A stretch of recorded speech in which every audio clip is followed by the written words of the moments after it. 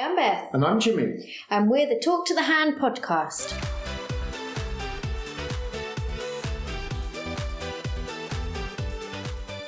Happy New Year. Happy New Year, Jimmy. You well? I'm good. Have you enjoyed the whole festive period? I have, as I always do. And I wasn't that depressive Boxing Day, was I? No, you weren't. Have you started the countdown till next year? No, not It won't be long, will it? No, that is true. So we've got a bit of a bumper New Year's episode for our listeners today, haven't we? Yes, we have. We're going to be covering the Gladiators. Yay! And they're making another version of that now, so it's probably quite a timely episode. That is. But this is such a big part of the 90s, and the episode is probably a little bit longer than usual, so we thought this would make a fabulous New Year's episode for us to release. Well, you're getting over all your Christmas joy, Christmas festivities, you're drinking. Drinking too much, eating too much. Before we start the podcast, are you going to take the decorations down quickly? No, not until the 8th. Okay, so we're going to move on to the podcast. Podcasters, ready? Listeners, ready? 3, 2, 1. Let's rewind to the 90s.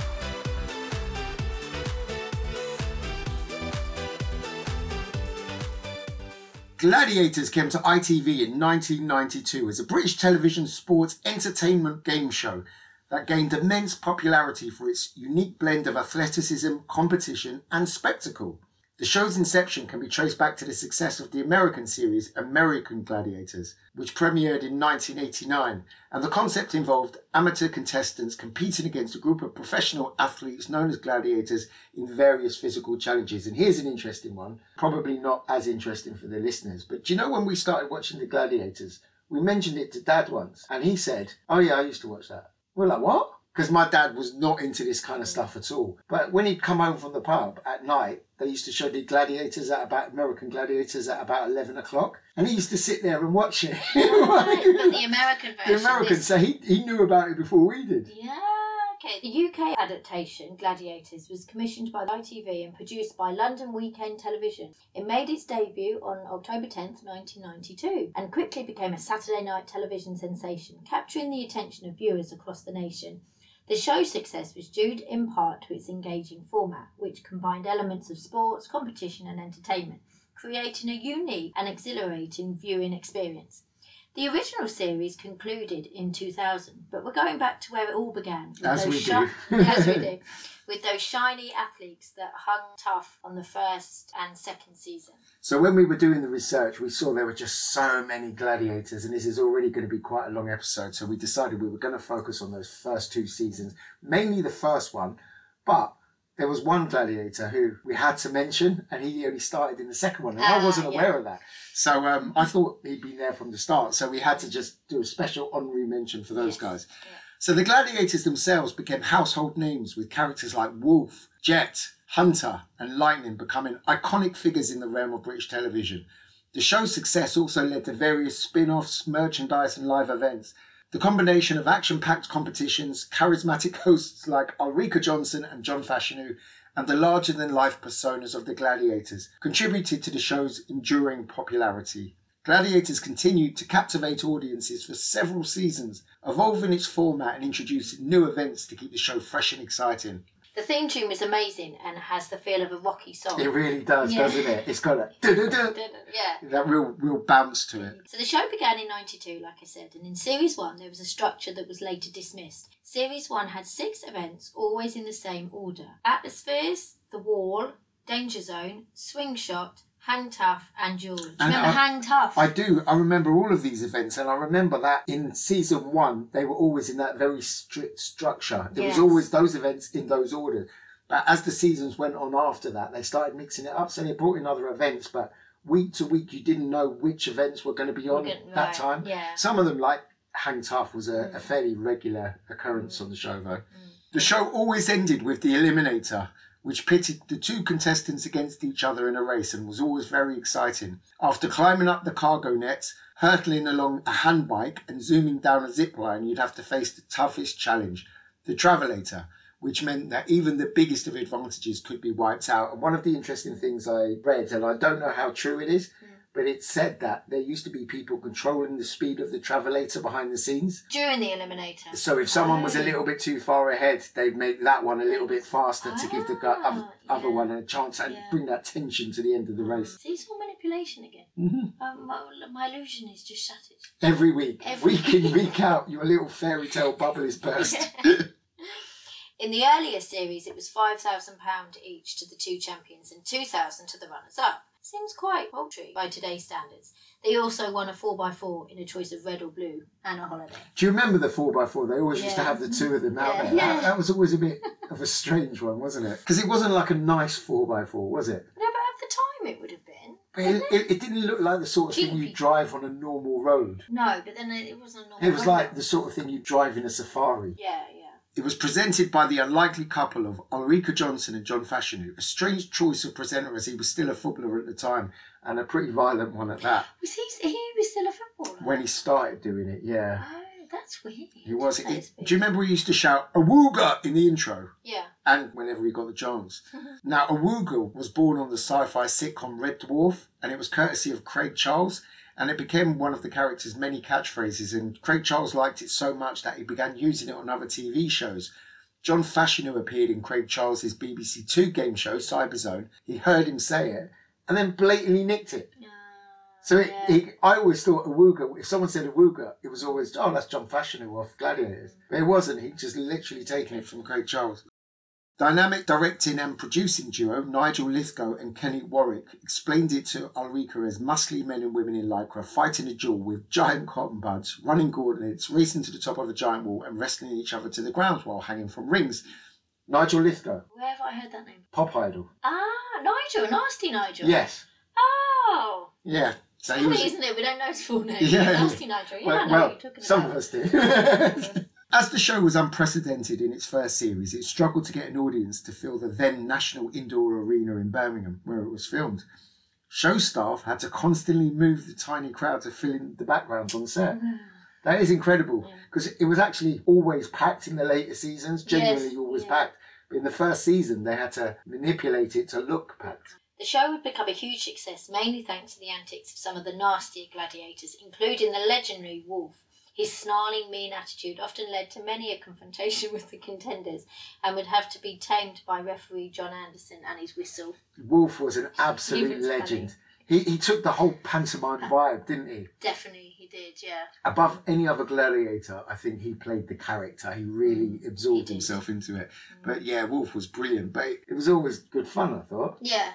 The games themselves were amazing, but the warnings about not trying it at home were needless. After all, who has a Scalextric set, a load of rings hanging from their ceiling, or a couple of giant balls to roll around in? We did used to copy a couple of games which usually involved throwing tennis balls at people, but only ended in pain. Some of them went on to be huge names who still trade off their gladiator moniker today. Others were moved on after the first series. Unfortunately, they didn't own the rights to their gladiator names and were always forced to give a cut of their earnings from personal appearances and so on to ITV. Some of them found this hugely frustrating. These include Flame, who was really Kimber Leanne Standish. She was a competitive swimmer and competed in many track and field events. She has many medals and trophies to her name and was also an Oregon State Championship swimmer finalist. Water skiing, scuba diving, softball and cross training are some of her many hobbies to keep fit. She arrived in the UK from her native America after earning a BA in Business Administration. Flame was the first gladiator not to come from a bodybuilding background. Not much is known of her life in the immediate aftermath of the shake-up, apart from her appearance in the 1995 movie Hackers, but she wriggled back into her lycra in 2008 for the Legends special of the newly revamped show. After being fired from the show, Flame claimed she had found steroids in some gladiators' gym bags. When I saw that, I thought, well, what was she doing in other gladiators' gym bags? How did she find stuff in someone else's bag? Yeah, so she got fired after the first season. So she was one of the people that were apparently not as popular. Right. Hawke was also released after Series 1. Real name Alex Georgiev had been thrown from the relative obscurity of his job as a Welsh water inspector into the limelight as the show broke all viewer ratings. The man who was crowned Mr. Wales 6 times found out his contract was terminated by reading it in The Sun, which had said that he and 2 fellow gladiators were not popular with viewers. Oh. I know, but what a way to find out. Yeah, that's not right. He then became a target of the Cook report. Roger Cook phoned him up and said he was doing something about teenagers and steroids. He admitted he'd taken them in the past, something fairly standard for someone who was a competitive bodybuilder.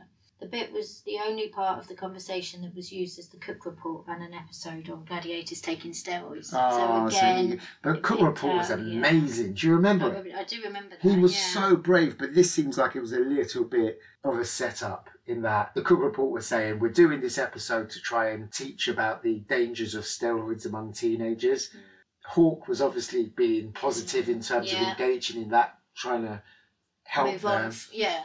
And they sort of said, knowing the real answer already, they asked him, have you ever taken steroids? And he would have said, yeah, because he was in the bodybuilding scene, like everyone pretty much in the bodybuilding scene took steroids.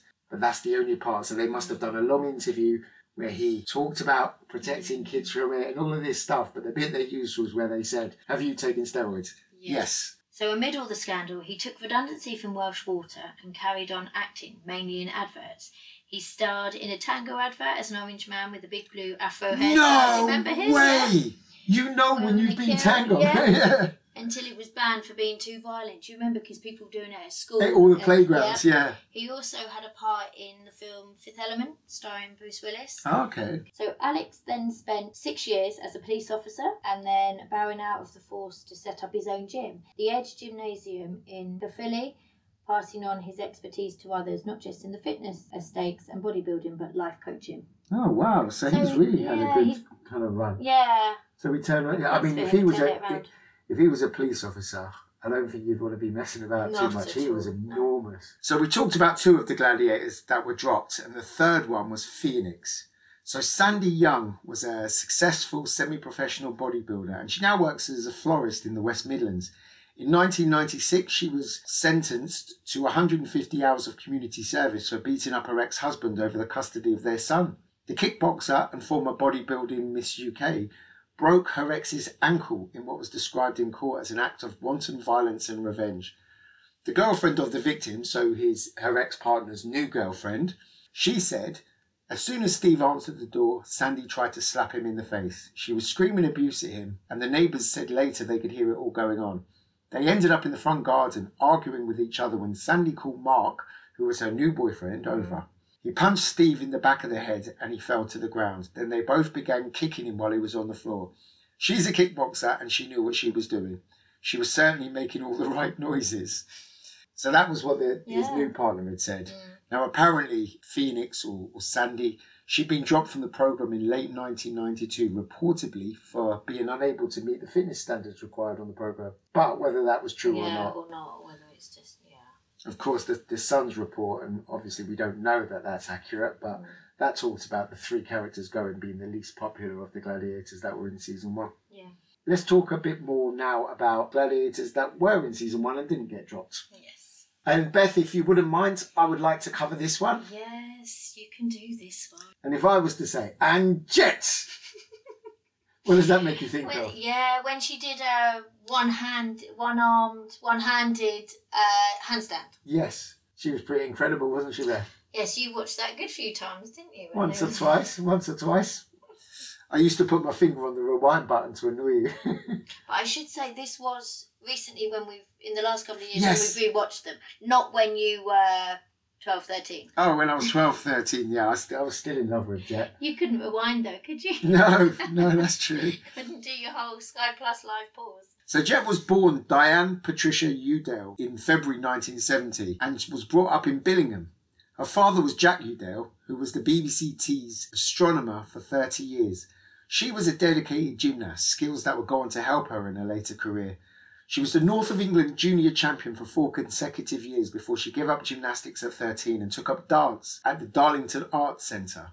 Aged 20, she played She-Wolf in the She-Wolf of London, and the prosthetics required took 4 hours to apply and 3 hours to remove. That just seems like such a waste.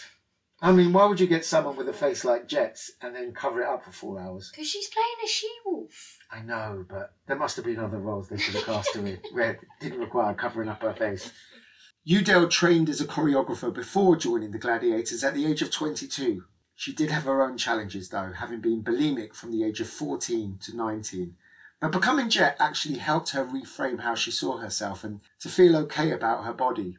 In November 1994, she released her first single, I Don't Know, a collaboration with ISM, which reached a peak of 100 on the UK singles chart.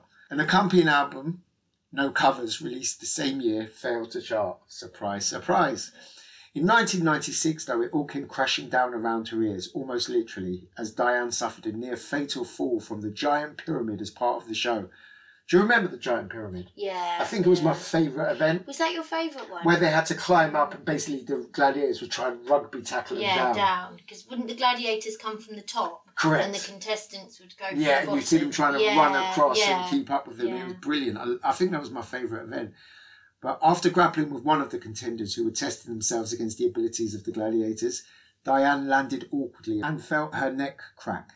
This was during an untelevised live version of the show at the old Wembley Stadium. Diane landed literally pencil point down and remembers thinking, have I broken my neck? As she lay prone on the floor with the audience stunned into silence. That's scary. It is scary. Scary as audience, but obviously scary for her. Yeah. Taken by ambulance to hospital, Diane was pleased to find after a while that she could still move her fingers and toes, and doctors revealed she had compressed her spinal cord, commenting that she was lucky to be alive at all.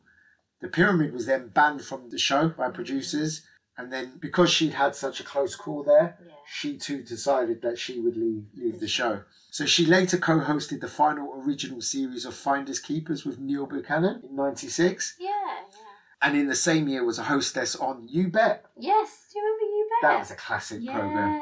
Yeah. You just don't get that type of programme on anymore. No, you don't. It's sort of very innocent and quaint when you look back on it. So she did that with Darren Day, and then she later retrained as a psychotherapist. So in her heyday, she dated fellow gladiator James Crossley, who played Hunter, for 2 years before parting due to her hectic work schedules. She married and later divorced TV executive George Mayhew, before recently announcing she's married again. This time, the very, very lucky person is Zoe Gilbert, who she met in her local Tesco. Apparently, Zoe has said that she fancied Jet when she was on the Gladiators back in the day. And while Jet has had relationships with men in the past, she said she's never felt tied to anyone's sexual identity. She said, I've always been very relaxed about my sexuality, whether I was aware of it or not. Yeah, I remember watching an episode of Lorraine recently and she was on it. Oh yeah, how did she come across? The wife. Yeah, she did. Like, still her sort of smiley self, like she always was on the show. Beautiful smile. Why does that annoy you? No, just because you like her. But we talked about her dating Hunter. I know. Yeah, so you'll get your own back later in the episode. Right, the next gladiator, Beth. Then there was Saracen, whose real name Michael Lewis. He shot to fame after being picked as a gladiator back in '92 and was one of the few who starred in every series until it came to the end in January 2000.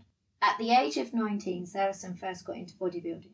During breaks from work, Saracen started training, and after watching a bodybuilding show in '86, his training went up even further. Saracen changed careers and started work in a gym in Covent Garden.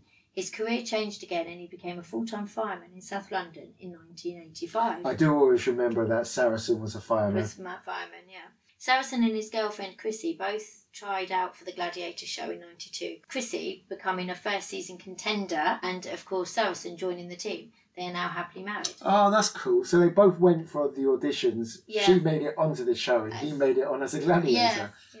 The way Gladiators was filmed was convenient.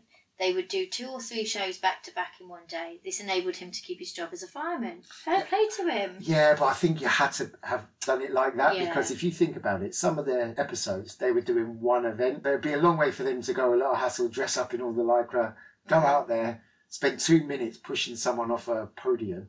Yeah, and then go back home again. It would have been a lot of effort. So Saracen, obviously, he was one of the nice guys. He was a lovely guy, wasn't he? Yeah, he was.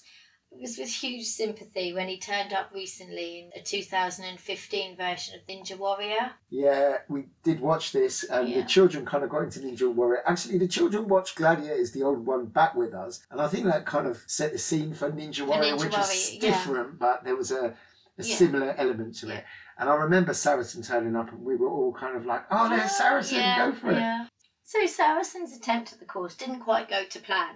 In fact, it was the very first obstacle. Oh, Do you that one remember? with the They're water. like the side steps. Yeah, you have over to jump the water over. bit. Yeah, Yeah. to get over to it. He Yes. lost his balance and fell straight into the water. That was the end of the run. Another one bites the dust. Oh, Beth, I'm rubbing off on you. Bad jokes. And Ben Shepherd, obviously one of the presenters, he's a bit mean because he said, I should have sent Wolf instead. That's actually quite good. No, that's mean.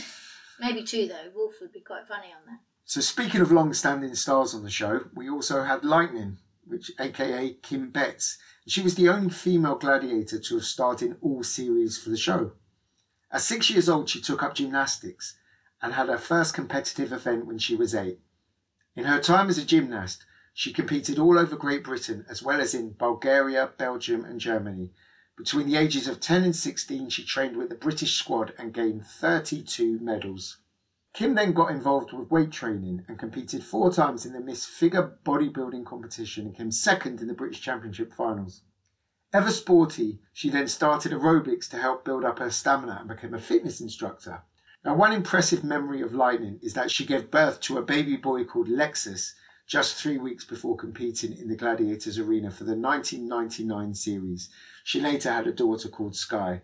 So her and her husband Francis Betts won Mr. and Mrs. Universe, and she later became a TV presenter for kids show Room 785, which aired on a channel for British Armed Forces around the world. Oh, okay. After all of that, she moved to Spain with Francis and the children, but has since returned to the UK. Now, she's been involved in a number of different businesses, particularly around property and also her passion of equestrian, but she seems to have done quite well for herself financially. Yeah, that's good.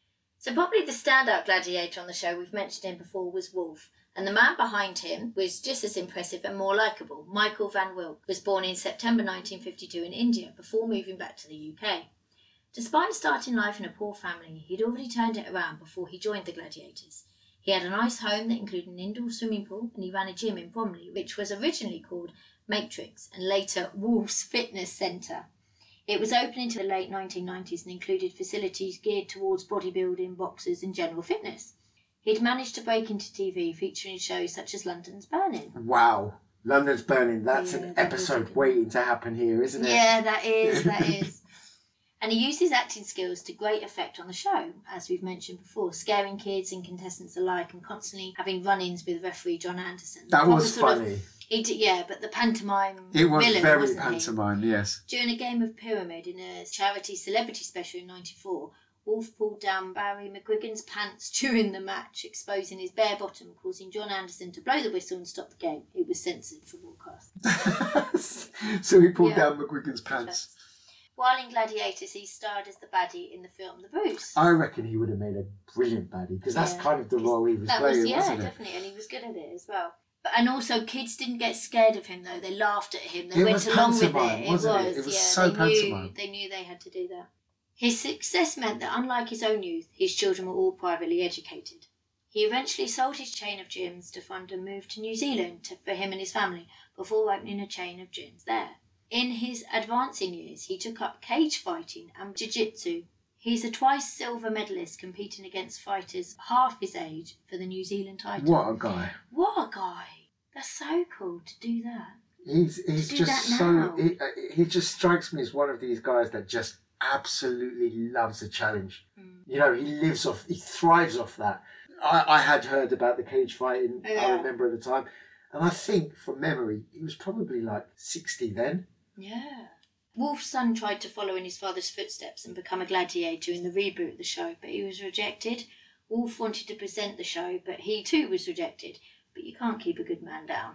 You can't, and I think I know what you're going to come on to, because I could not believe this when I saw it. Yeah. It's a bit random. But very random. Squid Games, the challenge, based on the Netflix series Squid Games. Some of the challenges in the games are almost the same as that of the original show. Well, who turned up as player 172?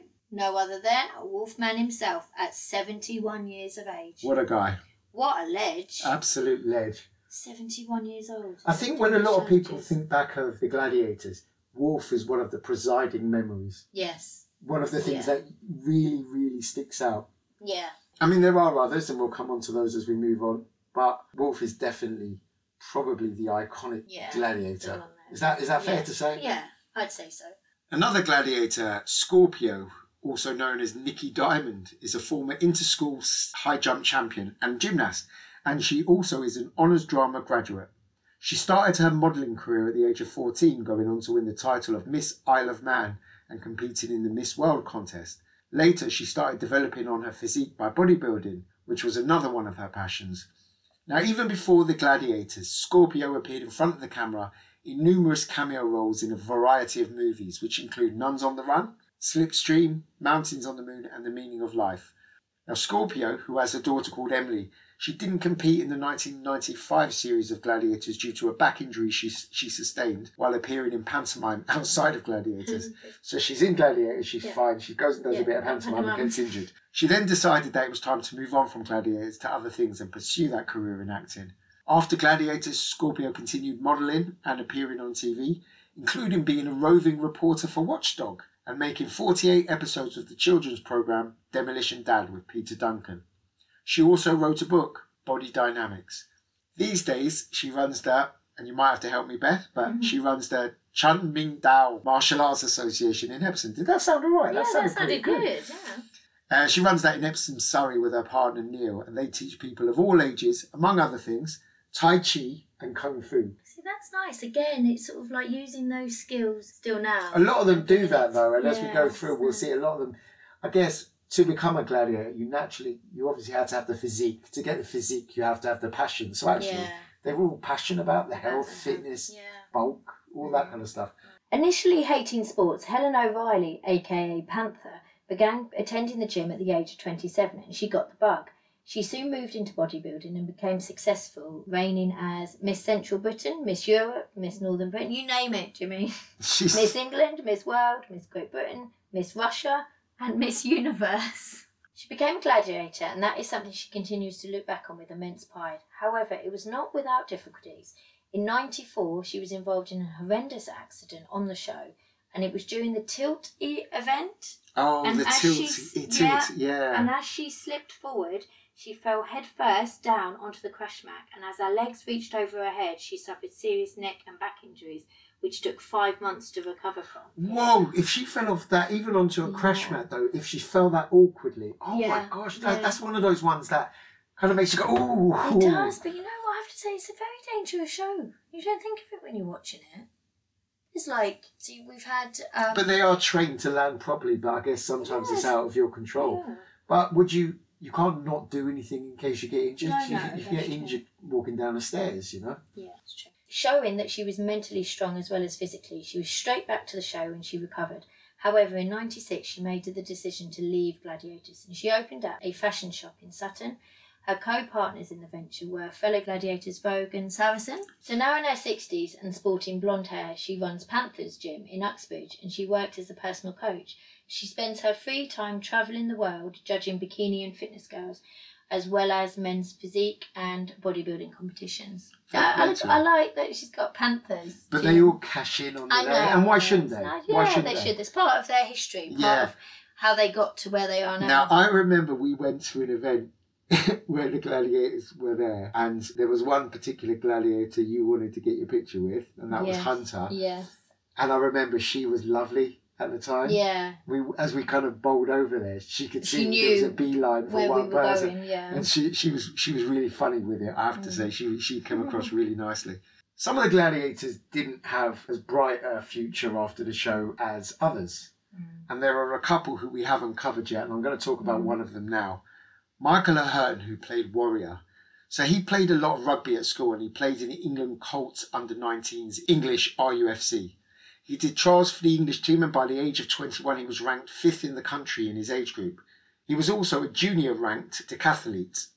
After starting to lift weights, it became his passion. He progressed to winning the NatWest Bank British bodybuilding competition and became the overall Northwest British title holder and runner-up Mr. Britain. There's a lot of Mr. and Mrs. around here. He represented Britain in the European Bodybuilding Championships, where he got 3rd place, and the Mr. Universe competition. And he won over 15 titles. And then came Gladiators, where, if I remember correctly, wasn't he captain of the team? I think he was, yeah.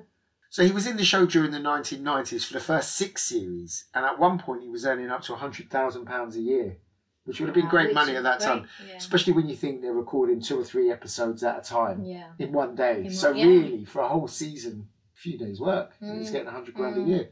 But in 1997, his life was turned upside down when he became embroiled in a plot to foil the prosecution of Philip Glennon Jr., who was the brother-in-law of international cocaine baron Curtis "Cocky" Warren, who was known at the time as Britain's Pablo Escobar.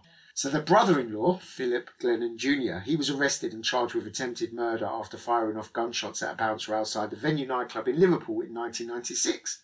So Glennon's dad enlisted the help of the gang boss, who then paid corrupt copper DCI Elmore Davies to leak information about the prosecution. So here's where Warrior gets involved. This is what I was saying. Now, where is Warrior's link? So Warrior was a friend of that dodgy detective, and he was tasked with passing the information between the two. So he was like the go-between between the kind of gangsters and the detective. So just as the police were becoming increasingly suspicious of DCI Davies, the dodgy detective, Warrior then moved in with the detective. Oh. So he actually was close enough that he moved into the same house as him, just as they were bugging his house. Oh. So in a taped conversation played in their court case, Davies was heard telling Warrior, "This is important. Curtis's phone in prison is being recorded. His cell is bugged. There's an undercover policeman in prison with him. Curtis' wife's phone is being tapped. This is confidential police information. Dutch police have also tapped the phone of someone Curtis has spoken to. There's a suggestion that he is going to try and bribe witnesses. That's top effing secret. It can only come from one place, and that's me. He won't get it from anybody else. I have got it from the DCI dealing with it, and it's top secret." Now, Davies, the dodgy detective, who was promised £10,000 for the information, and Warrior's role, as I said, was to pass money from Warren to the corrupt head of the Merseyside Police's drug squad.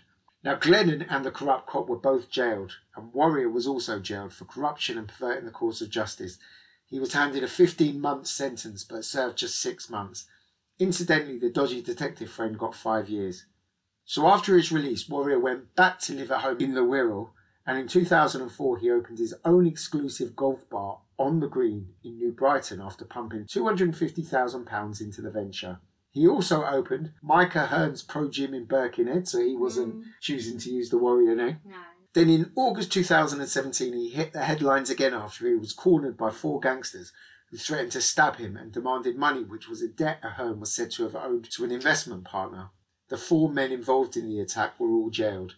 And then just a year after that, police raided Warrior's home and found a stash of anabolic steroids inside a plastic Tesco shopping bag, another bag and some boxes containing CS spray canisters. And he was charged over the CS spray and admitted 3 counts of possessing a weapon designed or adapted for the discharge of a noxious liquid.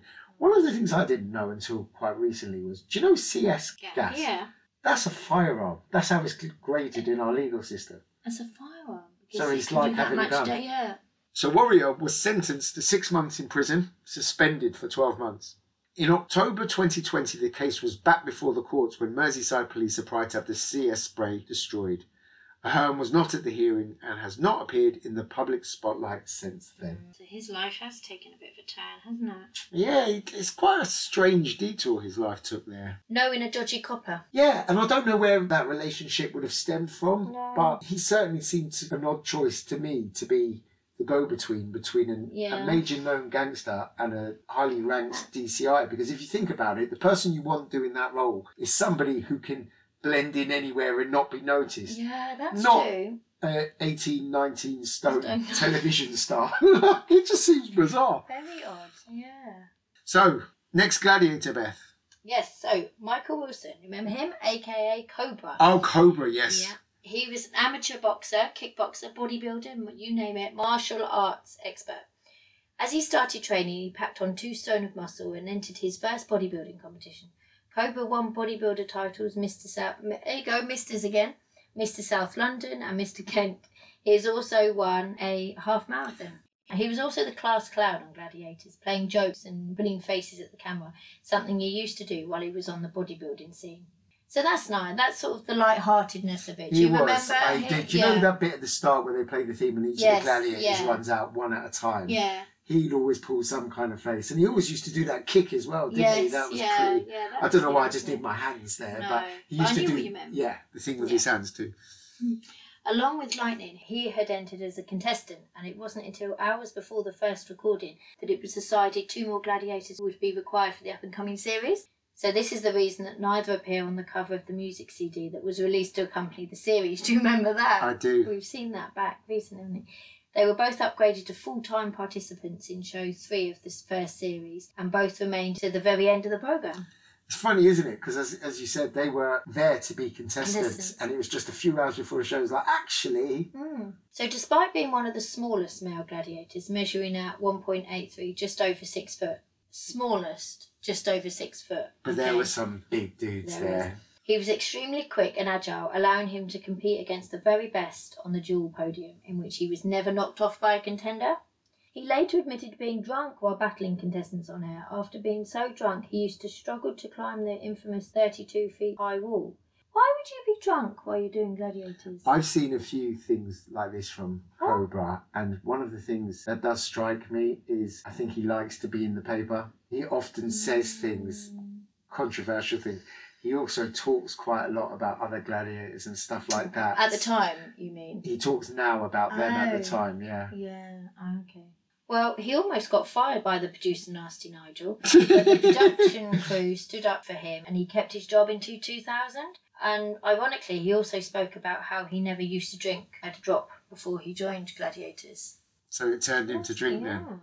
Cobra also stated how he once fractured his hip on the TV show but carried on regardless without telling the show's producers. I mean, seriously, I would say no to this show now.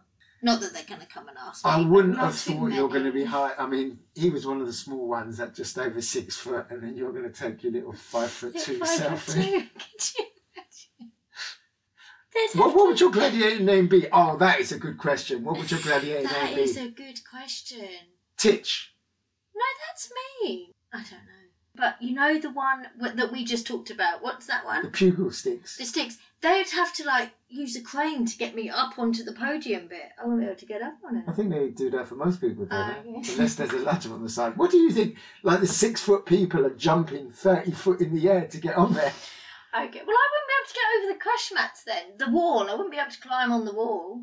Gladiator. Ready? Yes, I'm ready when you are.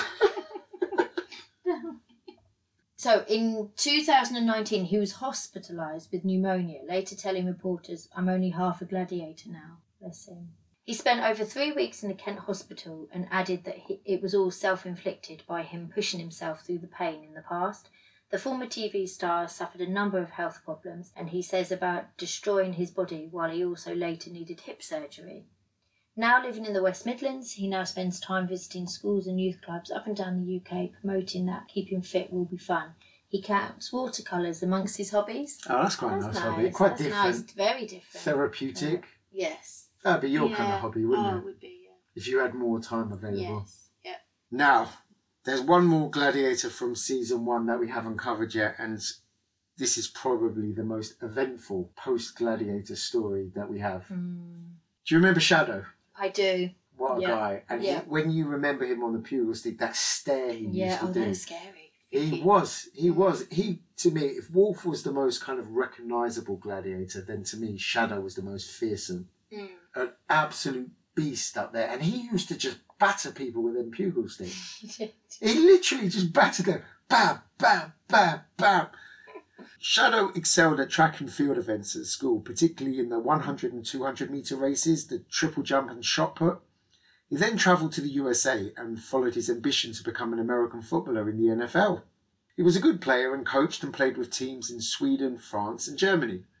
On returning to the UK, he started to pursue a career in bodybuilding, going on to win the NABBA Mr. Teenage Britain title 3 years running in 1978, 79 and 1980. In 1982, he won the novice Mr. Britain title, and in 1989 he came second in Moscow with the British weightlifting team.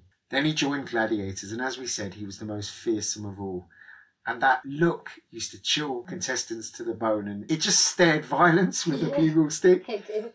He was a star, and while Wolf was the villain, Cobra was the Joker, Shadow was just a real deal. Yeah. It all turned pear-shaped for Shadow, though, after he was axed after being accused of taking cocaine in a club in London before his life spiralled into drug abuse. It is said that producers knew he was taking steroids, and they tested him as a way of getting him out. So he was in the front of the papers about taking drugs, cocaine in this nightclub. Producers of the Gladiators perhaps didn't have enough evidence to sack him for that, but they had always known he was taking steroids. So at that time, they took the opportunity to test him for steroids, knowing that it would fail. Knowing that they could then sack him. Yeah.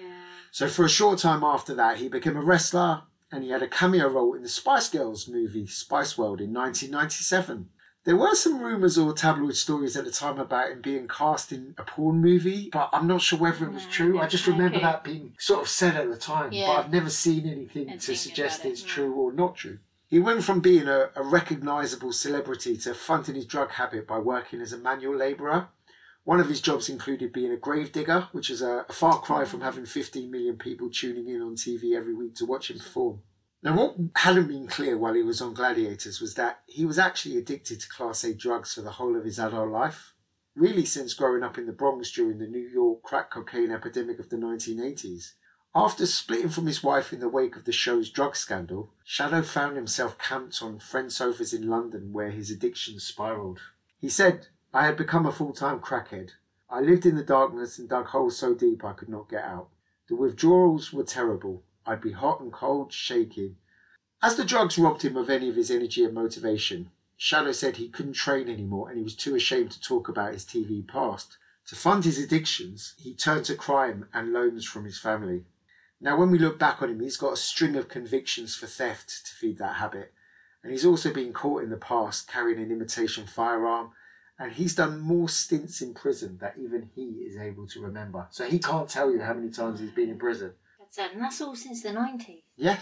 So in March 2005, while travelling on the top deck of the 205 bus in Southall, Shadow was discovered in possession of an elderly person's bus pass, which he'd shown the driver to board the bus, despite only being 43 at the time.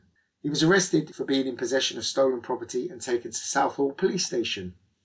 In April 2011, when he was interviewed, he reported that he'd finally beaten his addiction and he was working at a drug rehabilitation clinic to help people suffering from drug problems, and that he'd restored contacts with his ex-wife and children. Oh, see, that's good. That's nice. It would have been, but it didn't end there, unfortunately. So at the time, he was also talking about trying to relaunch his TV career and wanted to get into I'm a Celebrity, Get Me Out of Here. Oh, yeah. However, there was still an addiction lying beneath that interview that saw Shadow's fall from grace become even worse. And this is probably the worst part of it, I think. Okay.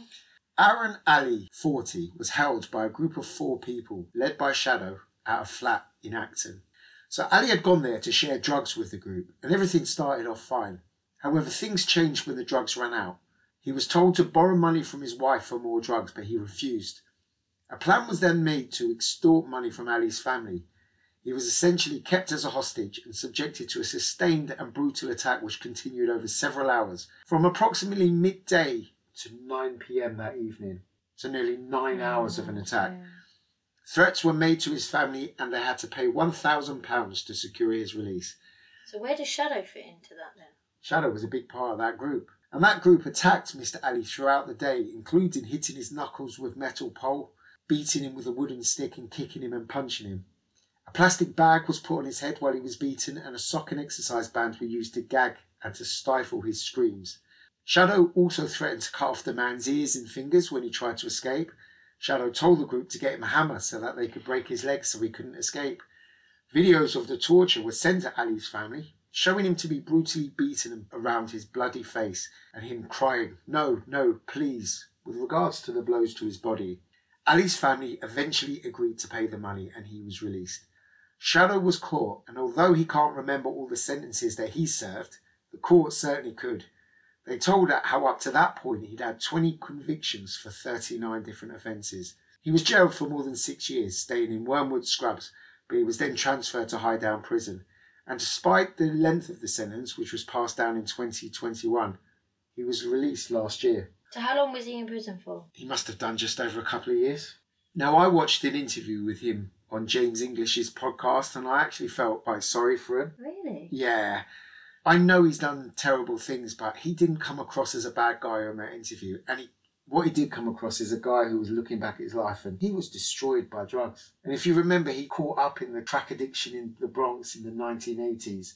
And since then, it's kind of overtook his whole life. Mm. When he was in the 90s, he was a bit of a name, a bit of a celebrity. He was known, he was doing well, he was earning good money. And yet, even then, he couldn't avoid the temptation of the drugs. So this is something that had control of him and something he just wasn't able to beat. So now that he's out, he said he was adjusting to life on the outside and said he was thankful to have his health and his 2 kids. He's got twins and they're 28 now, and his son is doing martial arts and his daughter works in PR. But at the moment, Shadow, who has no home of his own or no job lined up, is hoping to forge a new career for himself outside of the life of crime. I'm an artist at heart, he explained. I draw and I can draw anything. I'm looking at getting into tattooing. I've got me a machine. I'm waiting for some fake skin to come through so I can get involved in that. Beth, you're looking horrified. When I say fake skin, it's a synthetic material used for tattooists to practice on. Yeah. Shadow's not going around cutting arms off so that he can go and tattoo them somewhere. I don't know, after the story you told us. I do feel really bad for him and the way that it's all panned out. It could have been so different. It could have been so different, but that's quite extreme. To be part of a gang. This is a mistake made in the British media, in other media outlets, I guess. When we talk about a gang, we're not talking about an organised, structured gang. You wouldn't have an organised, structured gang doing this in the way that they did it. This is a bunch of crackheads who've run out of crack and are trying to think of a way to get more. And literally, that's all it is. And they just grabbed the guy off the street. So this guy was part of their little crack group and they just turned on him. I'm not saying it's right and what they did was horrific.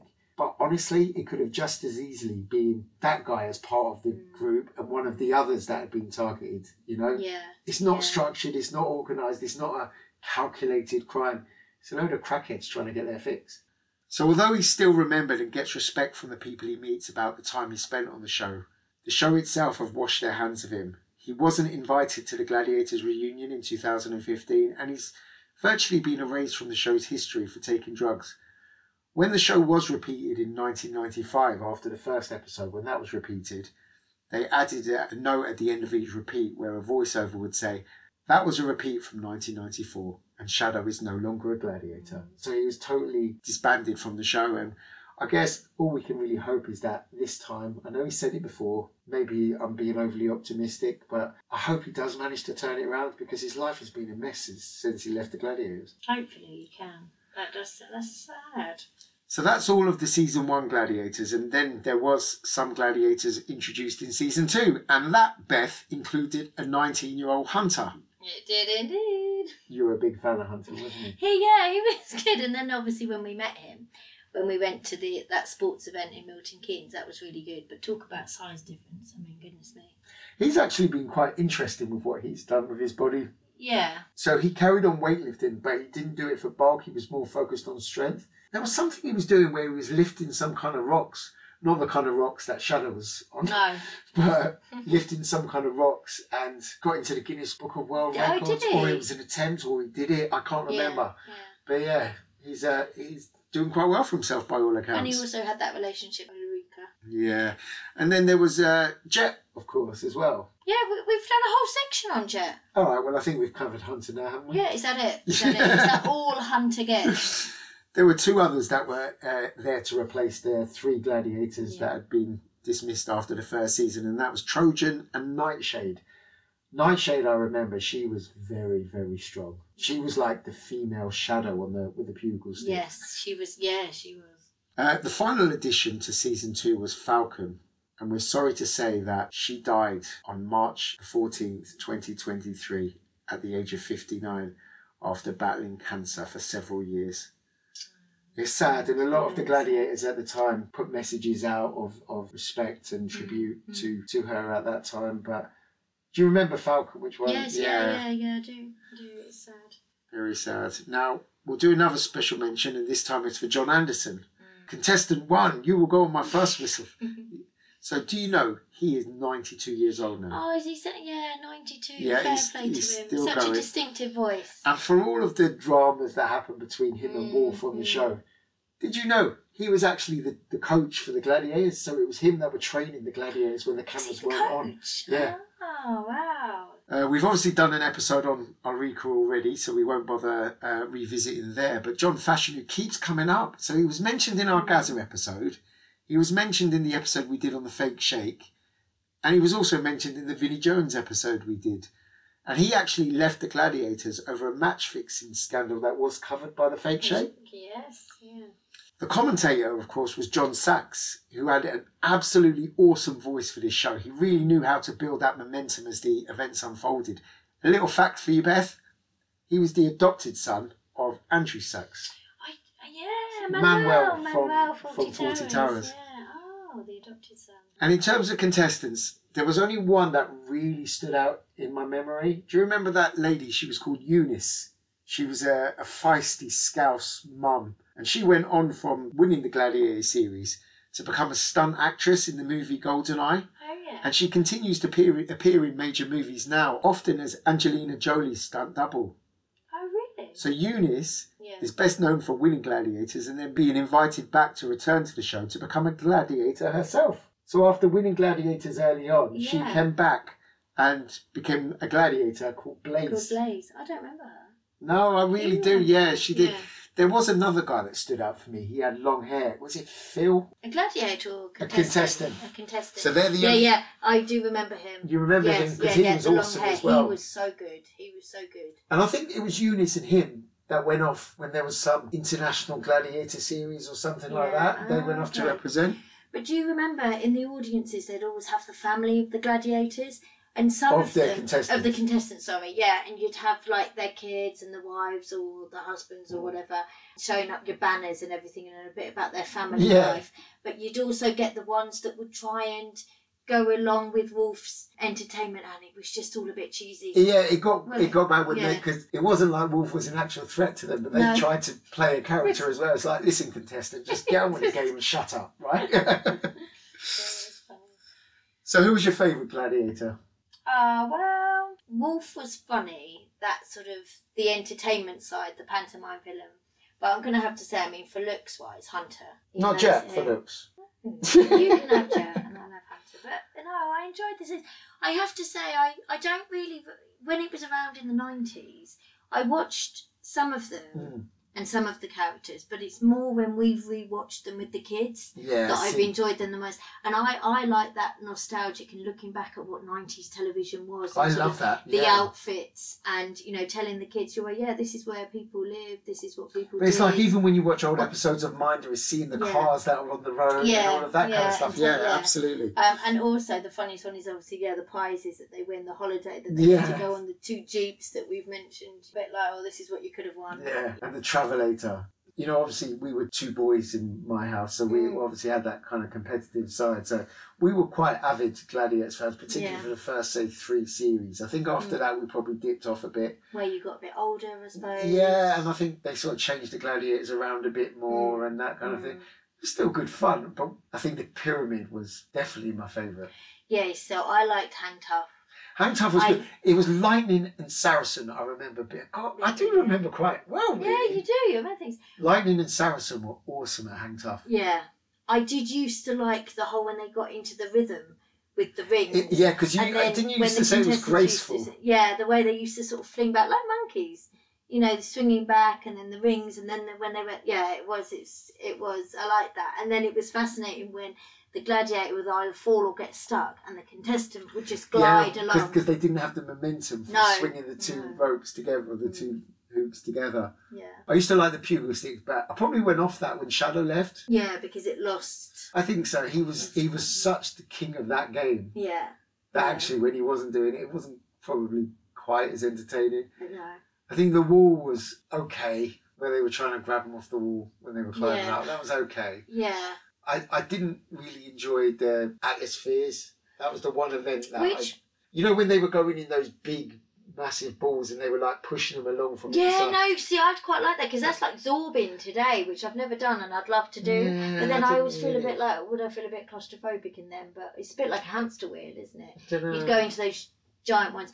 But do you remember the one where the gladiators, there'd be about 5 or 6 and they'd line up and they'd have to block them? You'd have to burst through. I don't know what it's called, but quite a few contestants contestants would get through underneath and then but then they'd be blocking with the blocks that they had. And stuff. That was quite. I did enjoy that. I think that was definitely a good event. And some of them would sulk afterwards because obviously it doesn't look good if the contestants got past you. Yeah. So some of them, not just Wolf all the time, would sulk if they'd got past. They had that other event which was a bit weird where they were shooting with a tennis ball. Do you remember? And it was like some sort, but you'd have this like 18-stone bloke, big muscles, and he was there to literally pull the trigger on this little on the little tennis ball shooter. It was quite bizarre. They should have had some little like nerd come in to do that one. Someone who was like an expert gamer or something. Something that would have been good. So, what's your take on it having a reboot coming back? I don't know if I'll watch it. I probably won't. I think. Coming back to what you said right at the beginning about the fact that this generation, television now, we've lost that sort of Saturday evening, early evening shows. I know X Factor, but we're a bit bored with X Factor, aren't we? But is the obliteration of that to do with the amount of different channels you have versus what we had back then? Maybe. I don't know if this is going to take off in the way. I'm highly sceptical that it will take off in the way that it did, but maybe it doesn't have to be successful because it was so successful at the time. Wasn't it like 12 million viewers at one point? It was. And I suppose programmes like Ninja Warrior have been popular for that reason. So maybe they can tap into that audience. Yeah, it sounds like there is still an audience for that. But we do lack that kind of Saturday evening, 5 or 6 o'clock kind of episodes, followed by some light entertainment like your Stars in Their Eyes or your You Bet. Stars in Their Eyes they should bring back. Tonight, Matthew, I'm going to be... What do you think about them bringing it back? Like I just said, I think there is a gap there. I think Ninja Warrior has come in to fill that void. I do think that families need to get back into that Saturday afternoon, early evening family show. A bit like You Bet. We mentioned You Bet when it was on.